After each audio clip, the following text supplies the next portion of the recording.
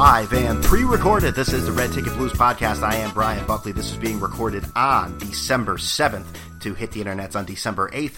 If you're new to the show, you can always listen on iTunes, TuneIn Radio, Stitcher, YouTube, and follow me on Twitter at BrianBuck13 and at Red Ticket Blues. Today is a special episode. Normally, this would be a Tuesday podcast where I rant and rave about things. I'm going to let other people do the ranting and raving. After the big Giants-Jets matchup on this past Sunday, I have Mark Baldwin, a big Giants fan, and Simon from Yonkers he's a large Jets fan. And we go over the game, we dissect it, we talk, and the world is bliss afterwards. So everyone take a listen, and enjoy.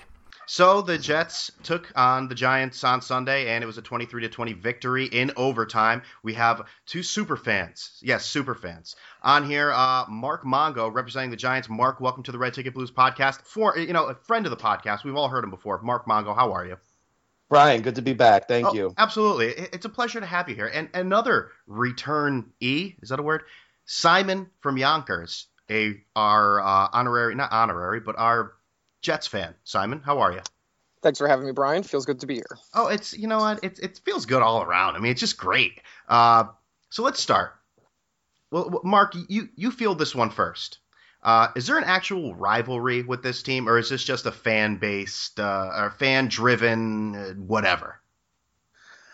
I think it's for the fans mostly, but with the NFL, there's only 16 games. Each one of them is as important as the next one. You have to show your chops in every single one, and this week proved it because both teams, while mediocre at in an extent, they both needed this game massively, and in the middle of a week 13 scenario, it was a big game. So I think it's for the fans, but I think in past years the rivalry has been a little bit bigger, and I think that was demonstrated 4 years ago. So I think it's for the fans, and I think in any NFL game, if the players aren't up for it and ready to go and smash the other team down, then they're not prepared. They're not an NFL team. That's right. I agree with that. Simon, thoughts? It is for the fans mostly because they share the stadium, the whole big brother, little brother dynamic. The players were getting into it on Sunday. You saw Willie Colon on the sideline. You saw guys smashing helmets into each other. There was no love lost there. And if you look back at some of the articles that were written this week, you saw Don Maynard talking about how beating the Giants in a preseason game was bigger than winning Super Bowl III. Jesus Christ. Yeah, I did not say. Calm down, Donnie. I mean, Jesus. But, it could mean a lot of things to a lot of different people. LT was on the back page of the Daily News this week saying, "We own New York." It could bring out different emotions. It's like the Subway Series. It might mean more to some people than to some other players, but I do think it's more than just the fans. I think the players are very much into it as well. No, I think you're both right. And Simon, you brought up the point that they share the building. I don't care who you are. That has to something. You know what I mean? Even in like high school and sharing the gym with the girls basketball team. Nothing against girls basketball. I'm all for women's sports. But, just being like, it's our time to practice. Get off the field. It's just sort of maybe that's a terrible comparison, seeing that's, scholastic sports in Class S Connecticut and not, Major League football. But that's my comparison, my analogy, so I don't care. How long have both of you, we'll start with Mark. How long have you been a Giants fan? Birth, or is this something, you get as a kid?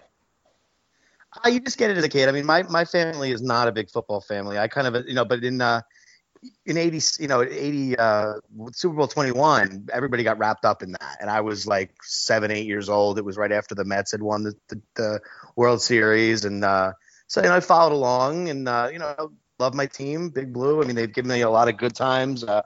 I will tell you, 2000 broke my heart, even though it was 2001 when they lost to the Ravens. That was a rough one to take and digest. But baseball's always been my biggest sport, but football and the Giants have always had a place there too. So, Simon, what poor soul got you into the Jets? Oh, I have a first cousin who was like the only football fan in my entire family. He was a Jets fan. The first season I started watching was 1998, and that was a crazy season. Testaverde came on the scene. They went all the way to the AFC Championship game, blew it at Mile High Field, but they were so great. They went 12-4. You're thinking, wow, this is going to happen forever. And then week 1 of 99, Villy blows out his Achilles heel, and the Jets have kind of been picking up the pieces ever since. Yeah, so trying to just to cut in there real quick. So Simon, you said the Jets lost in the AFC Championship game the first year you watch them. So you have a long history of that happening. It's not just that year. It's 0 for 3, and each and every time I was stupid enough to think that they were going to win. Every time they actually had a legitimate chance to win, but they did Jets things, and they did Jets. subsequently didn't win those games. Jets are going to jet. That Jets are going to jet. I would be one of those people that's just happy to get to the Super Bowl. I'm totally one of those people. They don't even have to win it. I'm happy just going there. You're gonna change your tune if they actually do. So go ahead, Brian. 100%. So I mean, we talk of good seasons, we talk of bad seasons. The Giants, Jets, both coming off seasons where disappointing to say the least. What were your expectations? We'll start with Simon here. What were your expectations going into this year? Todd Bowles. New team, new regime. Well, not really a new team, but new regime, I should say. What were your expectations going in this year for you personally? Well, I like the hires in the front office, and I like Bowles. I was pretty optimistic just because they actually had organizational structure for once, and they actually were returning a pretty solid team. This isn't a young, up-and-coming team. This is a pretty veteran-laden team. You see Cromartie, Harris, Harrison, guys like that on defense, along with Richardson and Muhammad Wilkerson. So, and that's the number one rushing defense right now. You look on offense, they have two weapons with Marshall and Decker. So it's not a team that was rebuilding. They just didn't have a quarterback. You were expecting to go on the fly with Fitzpatrick, hope that he doesn't screw up too much, kind of like that Mark Sanchez thing, run the ball, play defense, maybe go 8-8, 9-7, which they're kind of still on the course to do. So that's what I thought. I thought they were going to finish with a mediocre to okay record, maybe sneak into the playoffs and steal a game, and we're right on track for that. So. Yeah, seems to be coming to fruition. Mark, your thoughts on the G-Men? I was skeptical coming into the season. I mean, I think, even Francesco was saying on the air today, he thought, Coughlin should have been done after last season. And I kind of had the same idea that it's time for a new voice. And I was a little concerned, then a little optimistic. They did make some good acquisitions. Eli had his best statistical year of his career last year. A lot of people don't realize that, but if you look at his completion percentage and stuff like that, you thought that with Cruz coming back healthy and they could finally get Beckham and Cruz on the field at the same time. They only played 1.5 games together last year. And when you looked at the way that Beckham came on the stage, and you get Cruz back, it was looking rosy. It looked like it could have gone either way. I mean, that could have been an amazing combination, and it didn't work out. Cruz, I don't know what the medical staff did over there or what the heck ended up happening, and they misdiagnosed it. It seems like they could have had, if the calf, I guess it's a muscle. It is what it is. I'm not. It is a muscle. That is correct. Okay. I'm going to call Doc O'Brien over here, but he's busy Sunday. It's just yeah, I got to call him at 10:00. It was disappointing in that regard, but you hold out hope, and I mean, God, they have the most garbage division we've seen since the NFC South a couple years ago. So they're still not dead, and as we speak, the Cowboys are here to try to come and help us, which is a bizarre situation. So coming in, I was 50-50, and with everybody always you sit there preseason and you tick down, okay, that's a win, that's a loss. You go down the schedule, and I'd go through it and I'd take a certain approach and say, hey, never know, you could be 10-6. And then if you go back through it with a little bit of a pessimistic approach, you could be 6-10. I mean, it's the NFL. Any team, you can almost do that with almost any team nowadays, which is just crazy. The way the parity or the maybe mediocrity of the league in general is it's changed. It's much different than years past.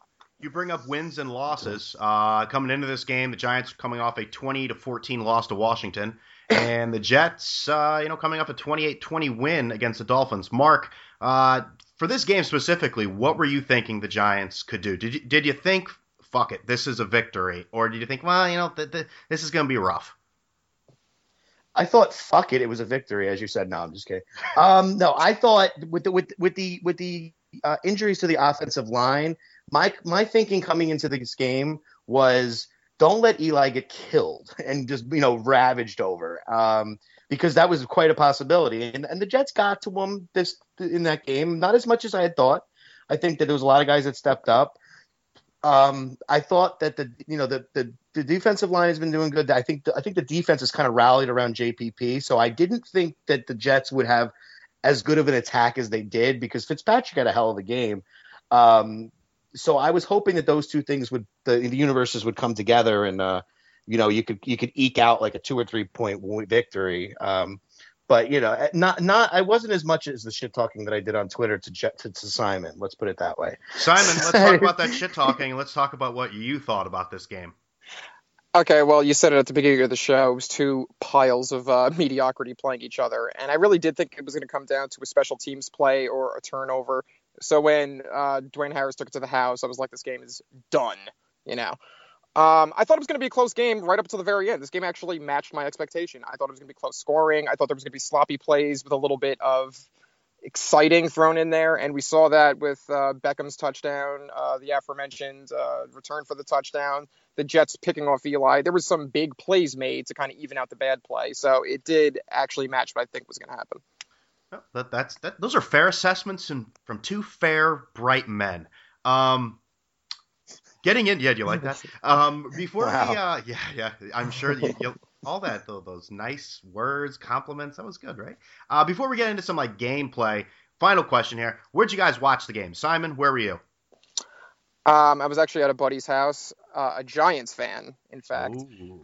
and I was sitting right next to him, and I shrieked as soon as Brown missed the field goal, and I was doing a victory lap right outside. I like how you admitted that you shrieked. I was calling him a loser. I was tugging on my jersey. I thought I won the Super Bowl. To me, I don't even care how many kids I have. That was one of the greatest moments of my life. So I was quite, and also I did a lot of trash talking on Twitter, as you both well know. So I kind of needed to keep my credibility intact. Jets needed to win that game, and so boy did they back me up. So, Mark, I watched the game at my home. My kids were here. I was hanging out with my middle son, who's the more sports-oriented one of the group, and my son Connor. And we were kind of hanging out. We went out before the game. I was getting pumped up. We went out and played like two-hand touch football in the street for like an hour before the game. And I'm sit down. I get ready to go. I'm getting ready to do the witching hour and watch the 1 o'clock games as we all do. And I'm all excited and the game's going well, and so I watched it here, and we were supposed to be going to my parents for dinner, and usually that means like, all right, 4 o'clock, 4:15, games wrap up, time to go. Overtime hits, so I'm sitting here like my mom's calling me, you guys coming up for Sunday dinner, and I just sat there and watched that ball go wide left. It was just brutal. I was speechless. I was in a catatonic state there. I mean, it was I said, you know what? I'm turning off the Twitter. I'm not going to look at it again for a while. And then I just went and had a nice dinner and just completely forgot about it because I had to. And I was telling Brian earlier, Simon, I'm really glad I didn't agree to do this Sunday night because it would have been really bad. You would have just heard, it would have been me like, Mark, are you there? And then it would have been like, what the? It would just be me with outbursts about how bad this team was. Bad that game was. You and I had two completely different experiences because I was doing like the electric slide. I got right on Twitter, started trash talking. I had Jets balloons. It was actually amazing. The Jets balloons are still there on Twitter for anybody who wants to say. Well, I did see those, unfortunately, but thanks. Yeah. So it sounded like a happy slice of Americana in the Baldwin home turned into a nightmare in just a matter of a few hours. Right, and then I immediately went back and tried to... Yeah, I know. I was like, oh my God, are you offended? Are you all right? This guy's catatonic. Yes, I'm sorry. I just had a flashback to yesterday at 4:30. Yeah, no, it is what it is. And I just decided, I'm going to put it all behind and I'm going to go have a nice meal with my family and not think about it. And it was good. So that's sometimes you can't take it too seriously. You can't let it get involved with everything else in your life. So that's what I did. You only say that when you lose, because when you win, you party, you hang out, you drink. This is great. That's it doesn't matter. Of course. That's something losers say. When you win, it's never just a game. It's awesome. I'm just making a point. Yeah, this is coming from someone, Simon, who has a lot of experience with that. So I take your word for it, buddy. I know. I'm missing the playoffs 6 out of the last 7 seasons. I know. Good. Nice experience you have there. Put that on your resume. So there were 2 plays so yesterday. Much for nice, reasonable guys, Brian. You mushed that scenario. Yeah, right? I know. Jesus Christ. There were 2 plays yesterday that, they didn't really actually have an effect on the final score or the game whatsoever. But 2 plays. One by the Jets, Willie Colon talking shit on the sidelines to Dominique Rodgers-Cromartie for a 15-yard penalty, negating a 17-yard gain for Decker. And you have Odell Beckham kicking the ball, and after the game, he still didn't see any problem with it. Again, it didn't affect the game, but what was the more bonehead play, in your opinion? We'll go with Simon.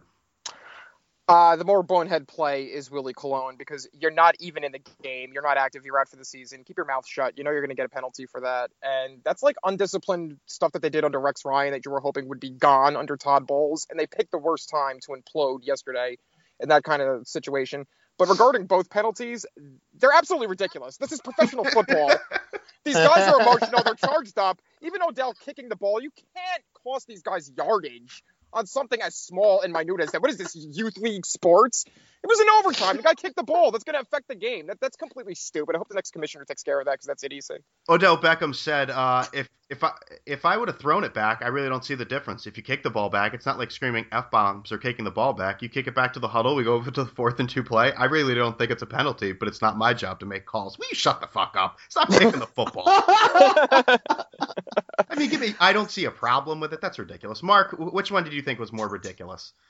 I'm gonna play the party line. I'm gonna say they were both ridiculous, but I mean, Simon had more of a problem with the guy on his own team, and that makes sense. And that Cologne thing was dumb, but the Beckham thing was really bad. And I'll tell you right now, you know, he was recruited to be on the U.S. men's national soccer team. He was a soccer player. So if he wants to go freaking play soccer, go play soccer. You're not a punter. You're not a punter or a field goal. You're not a punter or a place kicker. Go if you want to go kick ball. I'll tell you right now, if he doesn't make that catch on the next play, goes down as one of the most horrible penalties. And you know, I have to say, I hate to keep putting it back to Mike, but Mike said today, this is not a Tom Coughlin team. Mike, the guy who cuts the meat at my butcher shop. Yeah. Mike Francesa, come on. Yeah, that's right. Tom Coughlin, he doesn't coach the team anymore. But the problem was he doesn't know. No, but it's not under his control. This is not the type of like discipline that the Giants exude, and that's what he meant. I mean, Mike can just platitude it out. There's, can Beckham be Beckham or can blah blah blah, but this is not that type of team. And it was funny because I was after class tonight. I was driving home and Carl Banks. Oh, sorry, I don't want to get very particular. I'm sorry. People that I've met and am close friends with, I just refer to in the first person. Obviously. No, I'm just kidding. I'm not Brian. So Carl actually referred back to that tonight. Carl Banks on the Monday night pregame show that he really took. He said, you know what? It makes sense. They're not playing like disciplined and hard nosed, and for Beckham to kick that ball like that, it was just I mean, maybe it speaks to the intensity of the game, like we talked about earlier, that they really do want to win this game. And maybe it's not just because it's the Jets, maybe it's because their season was on the line yesterday and Beckham really wants to perform. But you got to be smarter than that. He has to be smarter than that. I don't care how intense he is. Exactly. He's got to be so much smarter than that. Just ridiculous. Speaking of Beckham, we never got to see the dream matchup, the Darrelle Revis-Beckham going against each other. You think Revis would have made a difference in this game? I mean, Beckham's line here, 6 catches, 149 yards, 1 touchdown. We'll go to Simon here. I mean, Revis isn't what he used to be. Do you think he would have made that much of a difference on this just up-and-coming player that is possibly the best wide receiver in the NFL? I don't really think he would have made much of a difference if you saw that touchdown, which I called. I said it as soon as it happened. I said, please don't throw a slant to Beckham because he has that speed. He's just going to be out. And sure enough, that's exactly what happened. Yeah. I just don't think he would have made that much of a difference. The secondary played well. All things told, considering they were down Marcus Colvin, and they were also down, not Marcus Colvin. I'm going back in time. And Revis. That's okay. You know, details are at a luxury on the Red Ticket Blues podcast. Their secondary was in tatters, and Cromartie actually stepped up and had a very good game. Whenever he was in man-on-man coverage, he didn't lose a step. That's usually because he's always tugging and grabbing, but as long as the refs don't say it, nobody cares. Nobody was going to stop Beckham. Nobody on their best day stops Beckham. He's truly an elite talent, and I wish he played for the Jets. So, Mark, everything outside of that last sentence, do you agree with that? Everything aside from the last sentence? Why? Simon said he wished he played for the it's Jets. Hard to. Oh well, yeah, I bet. He doesn't. I agree with what he said. Yeah, I mean, it's hard to say what Revis is now. I mean, especially coming off the concussion. I mean, he obviously wasn't ready to play. He's not who he used to be. He's not the Revis when he was with the Jets the first time. So who knows? I mean, it would have been nice to see. I mean, it would have been a great matchup, and I love seeing those corner wide receiver elite matchups. Those are fun. Yeah, so it would have been a lot of fun. But I'm kind of glad he wasn't there because it's one less person that the Jets had to bring to the table. If I could interject for a moment. Go ahead. He got absolutely burned by DeAndre Hopkins against Houston a couple of weeks ago. As bad as I've ever seen Revis. Oh. And, it was almost like a dog that you're going to take out back and you're not going to tell the kids about. That's what it was like. So I'm kind of happy that he didn't play. Hello? Yeah. Oh. Yeah. So it's like Fido ran away. Exactly. You don't want to tell the kids. First quarter, Jets field goal. That's really all we saw. Second quarter, Dwayne Harris returns a punt for 80 yards to open up the quarter, 7-3.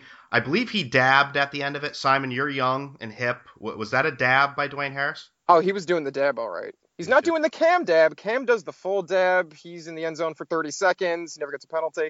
But, Woody Johnson actually murdered the dab after yesterday. So I don't want to see anybody dabbing. I don't want to see anybody doing the electric slide. Nothing. Woody Johnson just killed it all. I want all the teenagers to pick a new dance. That's it. Right. No, I agree with that. Let's see here. I'm going to have to look at this. The wonders of technology. That's me. There. Oh, it's Mark. Okay, so I didn't have to actually stop it. There's Mark. All right, so Mark, we were just talking about Dwayne Harris dabbing on that 80-yard punt return for the touchdown. You look at a situation like this, everyone wants to talk about the big call at the end of the game, the fourth down that Coughlin decided to go for. In that second quarter, it's 7-3, 4th and goal, and they decide to kick the field goal. Did you think they should go for it there? I think you got to take the points to a certain extent. Look, I'm not an NFL coach. You're not? I'm not. I've never coached anywhere, but to me, it's like take the points when you can. It's funny at the beginning of the show today when Mike, when everybody was talking about, or not even yesterday. Oh, why did they go for it? Or even yesterday. I mean, I guess we're always going to look back at it hindsight. I have to say. Sometimes I'm not an NFL coach. That's it. That's all I'm going to say. No, I'm in agreement. Yeah, I'm also. That's a fact. I think they should have gone for it early, but later on, I think you take the points. You take the points. Okay. But was there anything? I mean, we're getting into the game here, and is there anything that really sticks out from both teams? I mean, for me, honestly, going into the game and seeing it, preview and then watching it. The pressure that was put on Eli, and because he couldn't hand it off, the main reason, the Giants' running game is just terrible. I was doing some research, and again, that's a luxury here at Red Ticket Blues. I was doing some research, and you realize that the Giants have the leading rusher for the entire year is 431 yards with Rashad Jennings, and their number 2 is Shane Vereen. Do you know who has rushed for more yards, just about the same yards as Shane Vereen this year? Ryan Fitzpatrick. Oh, man. Fitzmagic. Exactly. So, I mean, the entire team this year for the Giants, every single player who has went on one play rushing, it's 1,057 yards. That's abominable. Is there anything else that really stuck out from you guys? I know this is sort of a very broad question. I mean, is there anything that really stands out to you, particularly defense, offense of your respective team? Mark, go for it. Well, it was funny how the Giants on that drive that ended with the interception and the not taking the kick, they had that ball for so long, and what really stuck out for me was right before that play, like in the series of plays right before that ended up happening, the game just devolved into penalties upon penalties. The Giants are getting 15-yard holding penalties, and then the Jets are giving them automatic first downs, and it was just, I mean, I didn't go back and look at the count, but it seemed like there was 5 or 6 penalties in a row where they were just twisting and turning, so to speak. And it was just crazy. It was like, what is going on here? And I have to say, like, we go back to this whole mediocrity theme that we've been talking about. I mean, that just demonstrated to me, you get a break and then you give it right back. And they both did that back and forth. It was just ridiculous. That really annoyed me. I think I sent out a tweet at some point saying something to that effect, where it was very frustrating to watch it. And, the refs have been a factor this whole year too, but I mean, those were all on the players. Those weren't ticky tacky plays. Those were legit penalties, and it was just not good to see. If you look, thinking back on it now, it really was foreshadowing of things to come, of the game just turning into a mess. That's true. Simon, is there a specific, set of the team, defense, offense, special teams that stuck out to you in this game that really played well for the Jets? For the Jets, it was definitely Fitzpatrick throwing that one post route to Decker for all of the fourth quarter and overtime, and it worked like a T. The Giants could not defend it. He had fantastic. Bilal Powell coming out of the backfield making some catches. The Jets have not had a guy in the backfield who could catch the ball in a very long time. And it was nice because he racked up 91 yards, and that took a lot of stress off Fitzpatrick throwing the deep ball to Marshall or Decker. From the Jets' offensive line, they were absolutely horrible. That was supposed to be a strength coming into the game, and the Giants just ran roughshod for at least the first half of the game. You saw JPP just doing whatever he wanted, and just, it looked like they were going to be in for a very long day. But eventually they gave Fitzy a little pass protection, and for what it's worth, he stepped up. He did not throw any interceptions. He did not make any stupid passes. A very low-risk game from him, and he ended up racking up a lot of yards, so he did well. Yeah, you bring up the running game, Simon. I mean, Chris Ivory, it seems like just because he takes so much contact that you feel like he had a great game last week, but I mean, I thought he had a great game yesterday, and then I looked at the numbers, quite pedestrian, rushing for 47 yards, receiving for 22. You bring up Bilal Powell. I mean, he made up for Willie Colon's ridiculous penalty, 25-yard TD reception, first ever, and he had a pretty good day, 91 yards receiving, 17 rushing. Simon, you think this was Powell's best game as a Jet? I do, and I think that he's going to get more reps going forward. He's been kind of buried on the depth chart the last couple of years, but I think Ivory is running out of gas, and that is because of the style he plays. He's a hard-nosed runner. You see how much contact he makes on literally every play. He's just a violent player. They always say that about him. And Which is such a compliment. He's a violent player. I guess in football. I mean, if he was like a violent figure skater, it'd be bad. As long as you keep it on the field, I guess you're okay. Yeah, I know, but it's just so odd having them describe. Oh, how would you describe him? Oh, he's violent. Oh. He runs with hate. It's always like these really harsh adjectives. But he's just a little cooked at this point, I think, from taking so much contact. So you're going to see Powell getting the ball a little bit more. The question is, can he actually rack up as many yards as Ivory can on the ground? If not, they're going to be throwing a lot more balls his way. So it was funny that you mentioned that, because the first drive when the Jets got their first field goal, Ivory was just killing it. He was just pushing them down the field. Yeah. To use another analogy, killing it. Right. We're doing a really good job over here. But so Ivory, I know, right? So Ivory's just driving them down the field, and then they get to like the 18-yard line, and they go 3 and out, and they have to kick the field goal. And I was half paying, so I was a little bit paying attention. You know how it is.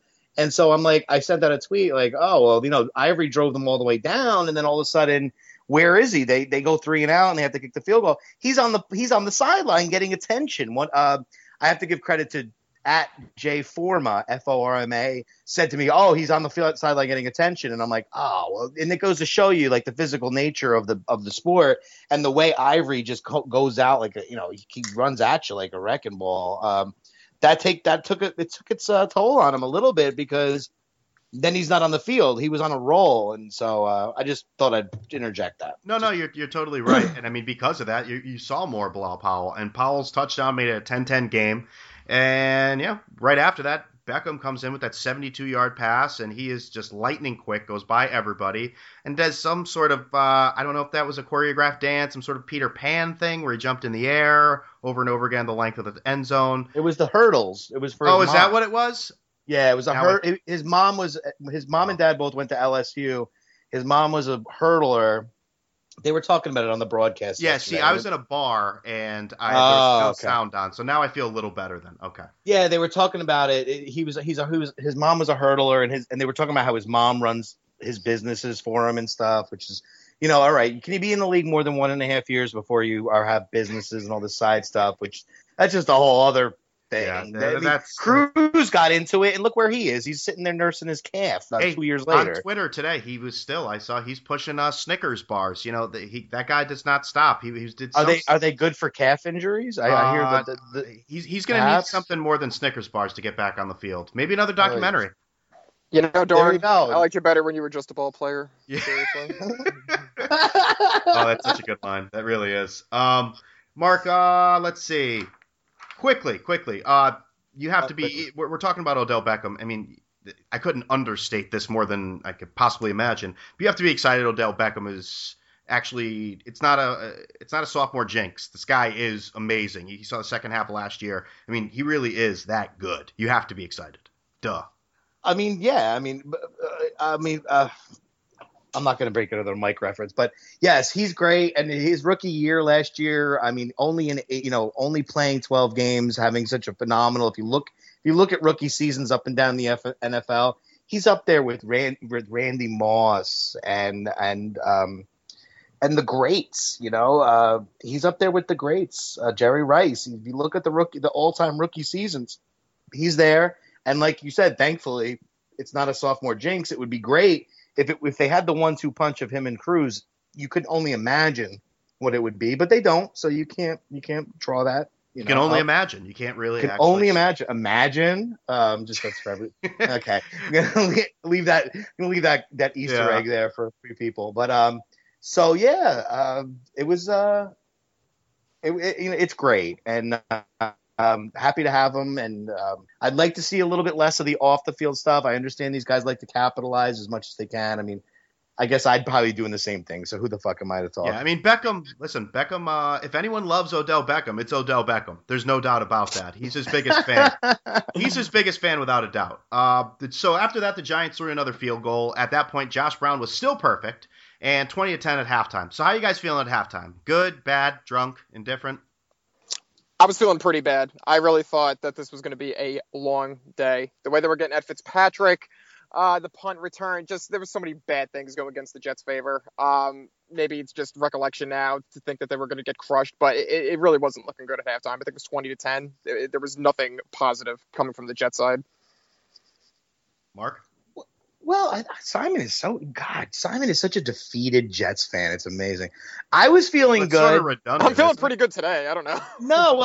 Yeah, I bet. But I mean, at halftime, I felt like, okay, they were getting to Fitzpatrick, but he was still throwing the ball. And he was still, I mean, that guy is tough as shit. It's amazing. Like, he just kicks hits and hits. And they were even commenting on the broadcast, like, when he slid one time, instead of, like, just keep going and, like, taking the hit, they were like, wow, a slide from Fitzpatrick. One of the first plays of the game, exactly. Ian Eagle and Dan Fouts were like, whoa. What the heck is this? I felt really good. I felt like, we were lucky, but at the same time, I was in the moment. So in retrospect, I'm thinking to myself, we got lucky as hell on two big plays. I mean, not lucky. Super Bowls or? Bam! Sorry, no, there was more than a few of those plays that went into that. No, but the Beckham catch and the Harris return. I mean, if it wasn't for that, what did the Giants really have at halftime? But at the time, I felt like this is good. Like I was like we're rolling along. Obviously, as a Giants fan this year, you have to be cognizant of the fourth quarter woes.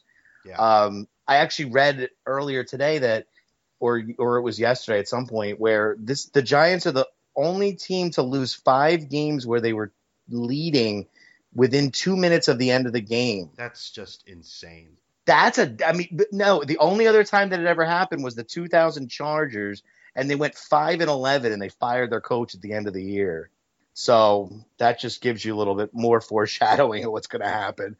But I was feeling good, and that's what made it even worse at the end, the way that they blew it. It's like, I would rather be involved with a game where my team blows it on one play rather than a series of miscues like they've been doing this year. And it sucks. Going back into, so the Giants and Jets, they start the second half. Third quarter was pretty much a snooze fest. Not much happened at all.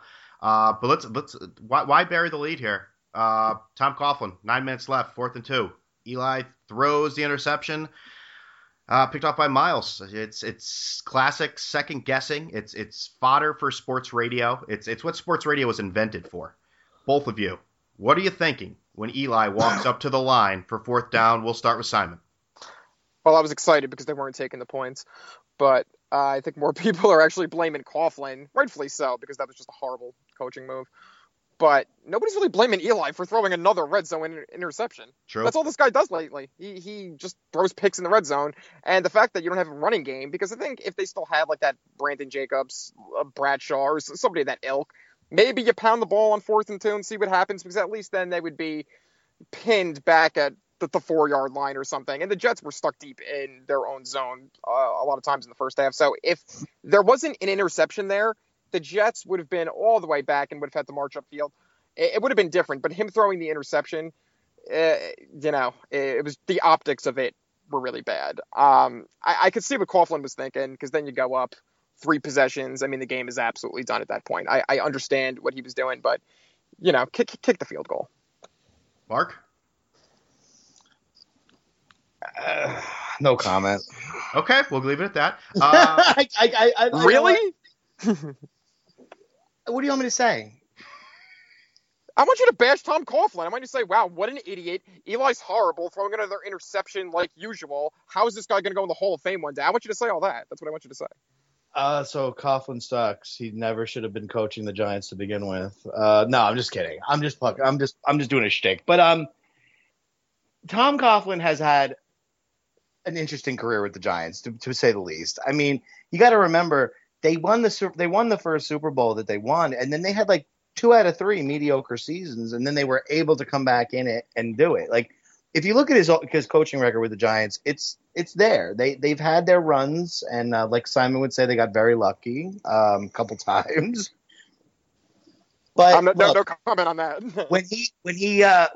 No comment. All right, sure. So when they won it a couple times, that was great, And when he called the throw, I was like, all right, fine, go for it, fine. But for Eli to throw the pick right there when he's actually been really good this year, it just, I mean, when the pick happened, my mind immediately turned to, they're gonna run this pick all the way back, like it's gonna be Victor Cruz in 2011, like in reverse, That's what my mind immediately turned to. And when they tackled the defender, I forget who picked it. Miles. When they tackled him, I was like, thank God that they tackled him. I was just like, it was like, oh my God, what the hell just happened? And then relief that, to me, the sensors in my brain were like, something bad just happened, and it's going to be even worse in a minute. So that was where I was at that moment. I'm going to ask you about the sensors in your brain a little bit more here. That's not going to be a good thing. So you see the marquee wide receivers for the Jets come up big in the 4th quarter on that field goal drive. I mean, Decker and Marshall was just pick, boom, boom, boom. They were going through and made it very simple. The Giants get the ball back, and just an awful 3-and-out. A run for nothing, a run for 4, and then Eli, Simon brought up how, Eli doesn't get a lot of blame for stuff. He didn't get a lot of blame for a terrible throwaway on 3rd down to stop the clock. 2 minutes and 57 seconds left for the Jets. At this point, Mark, did you feel it slipping away at this point? I mean, did you think the classless Jets were going to tie this up? It wasn't good, Brian. It was...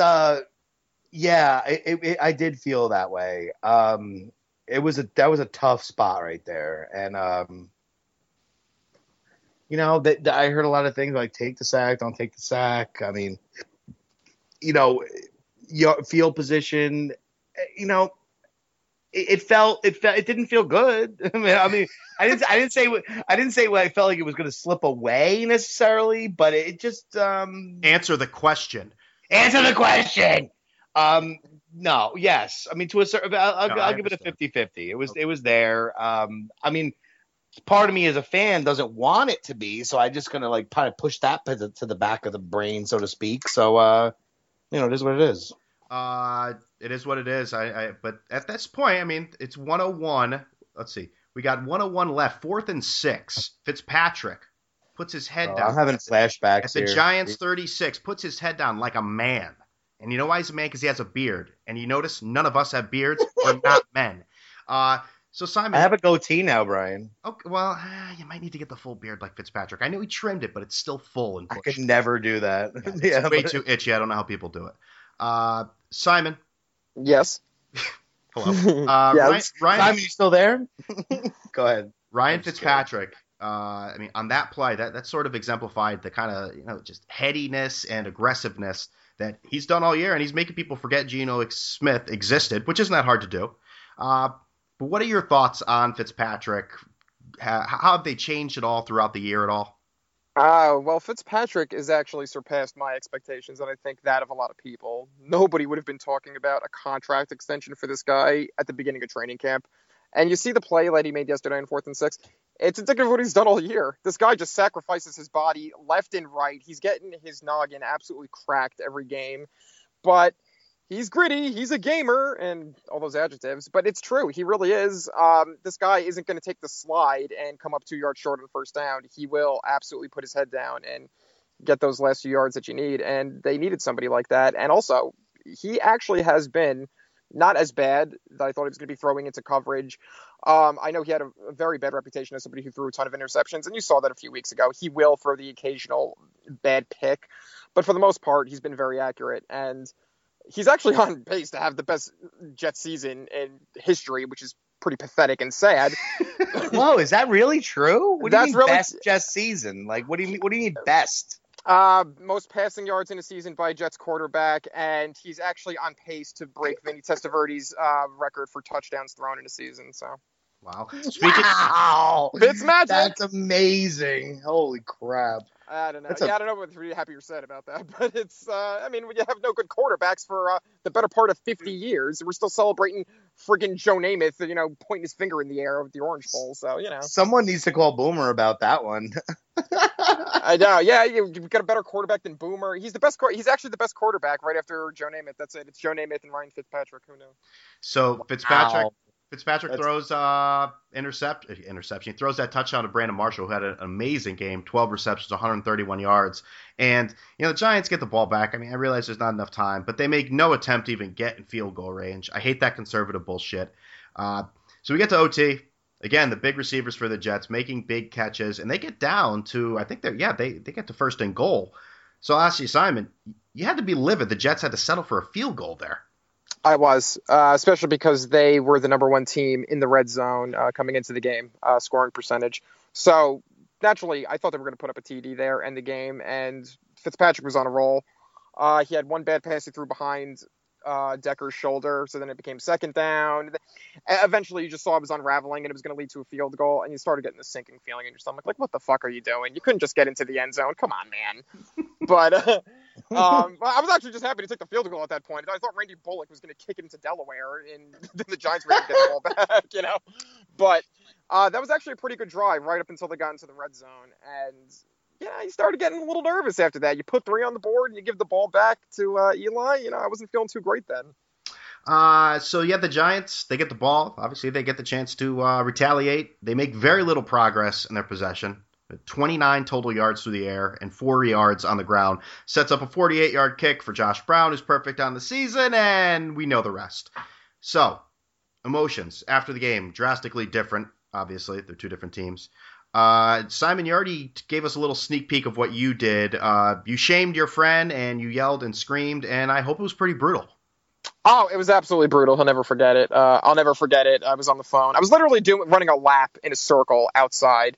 I almost just blacked out from there. It was amazing. I thought he was going to make it. So, and then that would have created a whole other situation, but he didn't.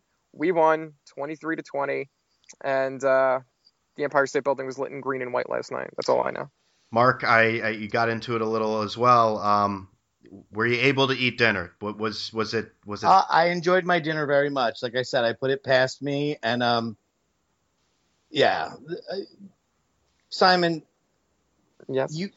if you Yes. ever, yes, when your team wins the Super Bowl, I think you're probably just going to do a Forrest Gump scenario where you just like run cross country, because that's the real elation of winning a Super Bowl is much more than just that. So I'll say this: I am surprised, and it has nothing to do with you, Mark, personally. that I didn't bring it up previously. You just representing a Giants fan, that it took that long for Super Bowl titles to just sort of, be thrown. Well, let me just put it this way, all right? So when I first met my soon to be ex-wife, whatever, I'm gonna just put it out there on the fucking Red Ticket Blues. Wow, breaking. Well, it's whatever. Well, not really breaking at all. It's not breaking for you two. So the first year we met was the year that the Giants won the first Super Bowl, and one of the first times I hung out with my sister-in-law and my brother-in-law, soon to be, whatever, or like future. We hung out and watched the Giants Super Bowl, and I just went ballistic like the entire time, and I can't believe it actually ended up being that we got married, because I was a madman. It was maddening. Like when the helmet catch happened, Simon. The helmet catch, yes. When we had that was 10 times what you did yesterday. So I'm just going to put it out there. It was the fakest moment in the history of anything. That was so fraudulent, and you deserved nothing. I rooted for the Pats. I rooted for the Pats like they were on my own team. Like a fraud. For both of those games. That's how much I hated the Giants. And, of course, the football gods had to spite me and let them win. And don't worry. You're going to roll to another fake 8-8 division title and get to the playoffs. So don't worry about it.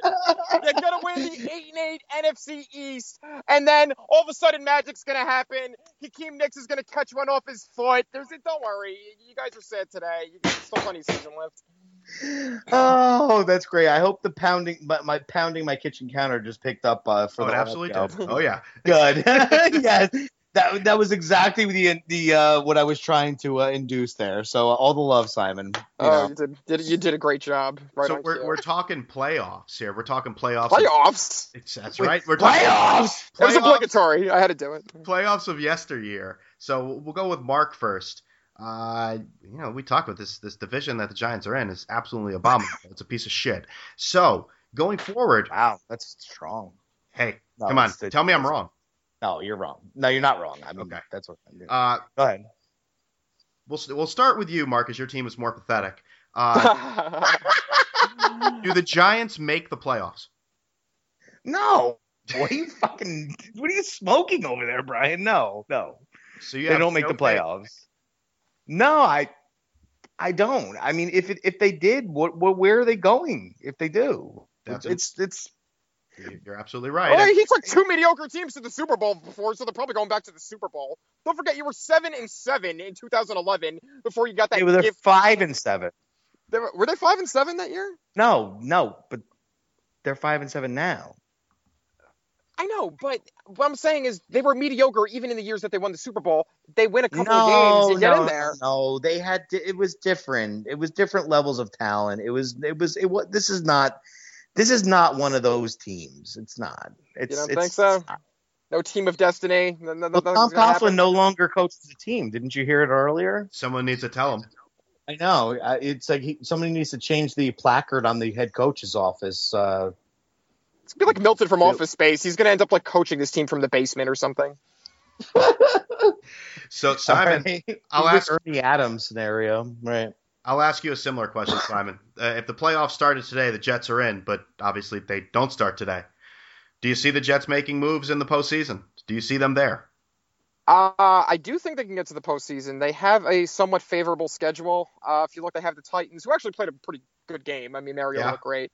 Did it warm my heart to know that if we just lost that game against the Titans last year, we would have Mariota at quarterback, but I digress.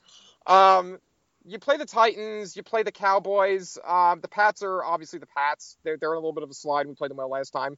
You chalk that up as a loss, but then you play the Bills. So that's 3 out of the last 4 games that are very winnable. You add 3 to their win total. I mean, that should be good enough for a wild card spot. Though they do lose tiebreakers to everybody, so it is important that they win these games. Right. That Patriots game, you got to think a lot of the guys are going to be, I know you marked it down as a loss, but you got to think a lot of the wide receivers are probably going to be a lot healthier, maybe even playing by then. So who knows? Gentlemen, that's all I have. Is there anything else you'd like to say to the audience of millions around the globe? If I could interject as the winner, I will take this from here. That's right. Wow. I was happier that was one of the best Jet wins I ever saw in my life. I was so happy to stick it to this arrogant franchise. They walk around like they are the king turd of shit island. The only thing that family produced that was of anything worthy was Rooney Mara because she's hot. I'm so sick of arrogant Giants fans. Sorry. The arrogance that they have. You guys missed the playoffs, those bad teams in the 70s. You guys realize the Jets had more Super Bowls than them until they won in 86, right?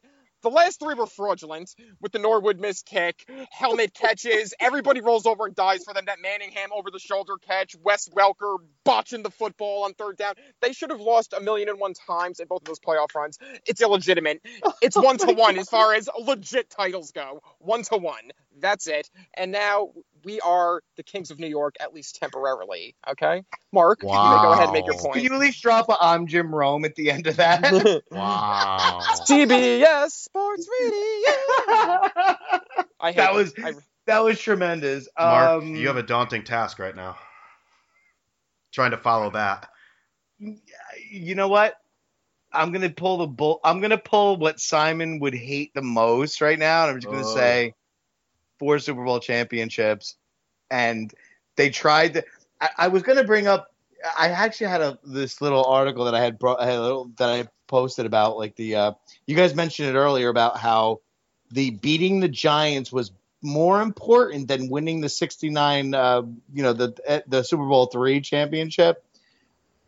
I mean, are you serious? Like, you won the Super Bowl and you're worrying about that, and then just a bunch of other stuff. I mean, like, it's still the little brother. It's still always going to be the little brother, and that's and I have to give Simon credit. That was an impassioned and amazing thing, and I'm not crazy enough to actually try to figure out how to top that because Simon killed it. So all the love, Simon.